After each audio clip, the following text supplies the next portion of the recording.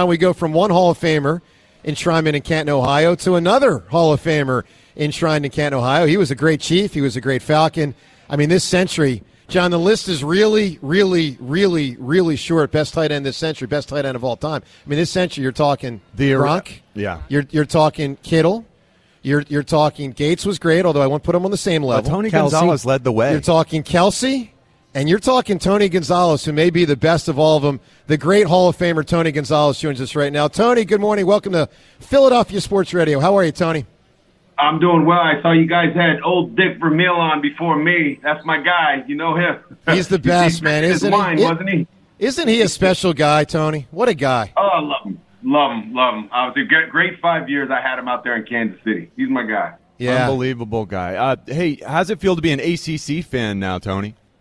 I know. I met with Mark Madsen, the basketball coach, which I think is great for basketball. Playing against Duke and North Carolina is going to be great. That's true.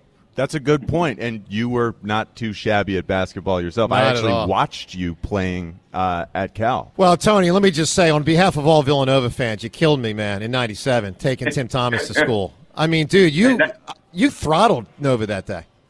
Yeah, that was my claim to fame. 23 points, Tim Thomas. That's when I knew, you know what, maybe I could play in the NBA. Maybe I can. Obviously, I think I made the right choice. I would have been a shitty player in the NBA, but you certainly made the right choice, but no doubt in my mind you could have played in the NBA with what I saw. Tony with us. Tony, you're going to be part of Thursday Night Football, of course, streaming exclusively on Prime Video Thursday nights throughout the NFL season. And I know you're involved in the broadcast of Week 2 when the Eagles play Minnesota. So tell us about your involvement. You've had a tremendous broadcasting career after the NFL career wrapped up as a player. Oh, well, thank you for that. I appreciate you. Yeah, I'm looking forward to this game. Obviously, starting out there in Philly, Minnesota, great two teams in the playoffs last year. Philly, in my opinion, the top roster in the NFL. They're on a mission to get back to it's Super Bowl or bust. I mean, that's all it is. That's a success. If they don't win the Super Bowl this year, the season wasn't a success. Watching all the stars of the NFL with Jalen Hurts and A.J. Brown and Dante Smith defensively. Everybody wants to see Jalen Carter mesh with this already dominant defensive front. It's going to be a lot of fun. I can't wait. And our whole slate this year for Thursday Night Football is incredible. We have all 14 teams from last year on tap ready to play for us on Thursday Night Football. So it's going to be great. It's going to be an outstanding season. Hall of Famer Tony Gonzalez here. Tony, how do you assess the threat level that San Francisco poses and that Dallas in the division poses to, as you said, I agree with you, Eagles' best roster in the league, but how much of a threat is San Francisco and Dallas to the Eagles? Well, I'll start with San Francisco. San Francisco is the only other roster out there that I can say, okay, you know what, maybe they can go toe-to-toe with what Philly has. Nick Bosa, they got him in there now. And the big question mark for both teams, for the Cowboys and San Francisco, it's the quarterback position.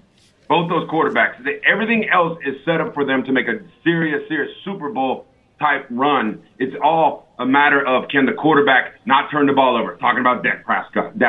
Don't turn the ball over. And then Purdy, can you pick up where you left off last year? I'm so glad we get, by the way, both those teams are going to be on us. We get to see them up close and personal on Thursday Night Football this year. I like those teams. I think Dallas, this is the best Dallas team I've seen, that I've ever seen, except I'm not talking about back in the 90s when they were winning Super Bowls. But since 2000, this is the best Dallas Cowboy football team. They're kind of in the same boat that Philly is. It's Super Bowl or bust. That's what they're thinking. They're not trying to just get to the NFC Championship game. They really believe that they're going to go all the way. Micah Parsons is something serious right now, and he's on a mission. I can't wait to watch this game. But obviously it all comes down to Dak Prescott. Can he be that guy? Because if not, Jerry Jones is 81 years old. There's not too much time. He is like, let's go. I've given you guys the team. Better go out there and win some games this year. Get me to the Super Bowl so I can go out in glory. And I think that's what they're going to try to do this year. What about the Lions? We watched them beat your Chiefs last night. Are they a real threat? I think, you know what, I had them winning that game going into it just because Travis wasn't there. And Chris Jones. That's huge. I mean, 2 first-team All-Pros. The best at their position in the NFL aren't playing. You can't You can't understate that. I mean, we get caught up in the greatness of Patrick Mahomes, who is great, but he's still got to have his dogs out there on offense and defense, and they were missing it. And Travis Kelce, Chris Jones is holding out. I'm like, Travis, you might want to hold out because they need you. The Sky Moore and Kadarius Toney, those are good football players. I'm not going to get too hard on. They dropped some balls last night, some inexcusable balls, and they know that. And I think it's up to them. They're going to go ahead and correct that. I do believe the next time the Chiefs take the field, when they play Jacksonville next week, so it doesn't get any easier, I think they're going to be good. But the Lions, hats off to them. Dan Campbell is established himself as one of the next great coaches in this league. They got a great roster. I think they're going to go far this year. They're a playoff team for sure. Tony, John and I just love Dallas Goedert's game. I mean, the guy's unbelievable. I don't think he's the best tight end in football yet because Kelce and Kittle are still going, but he's getting close. What are your thoughts on how good or great Dallas Goedert has become?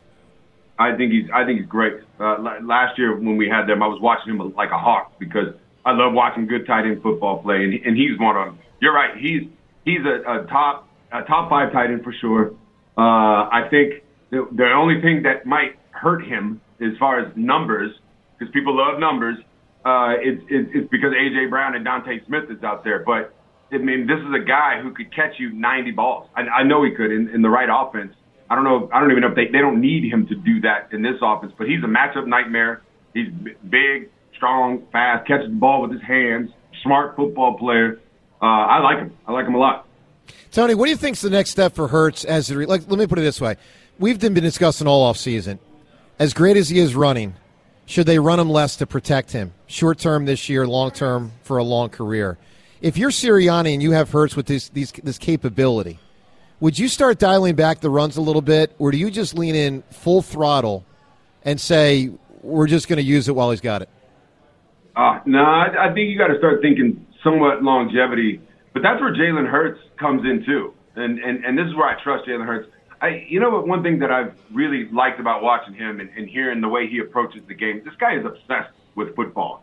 That's all he cares about is being the best quarterback in the NFL. That's what he wants to be. He wants to be better, and he should. They should all think like this. He wants to be better than Patrick Mahomes, and he wants to be a guy that says, hey, don't just think that I'm a guy who makes plays with my legs. I can also throw the football, and he's got weapons too.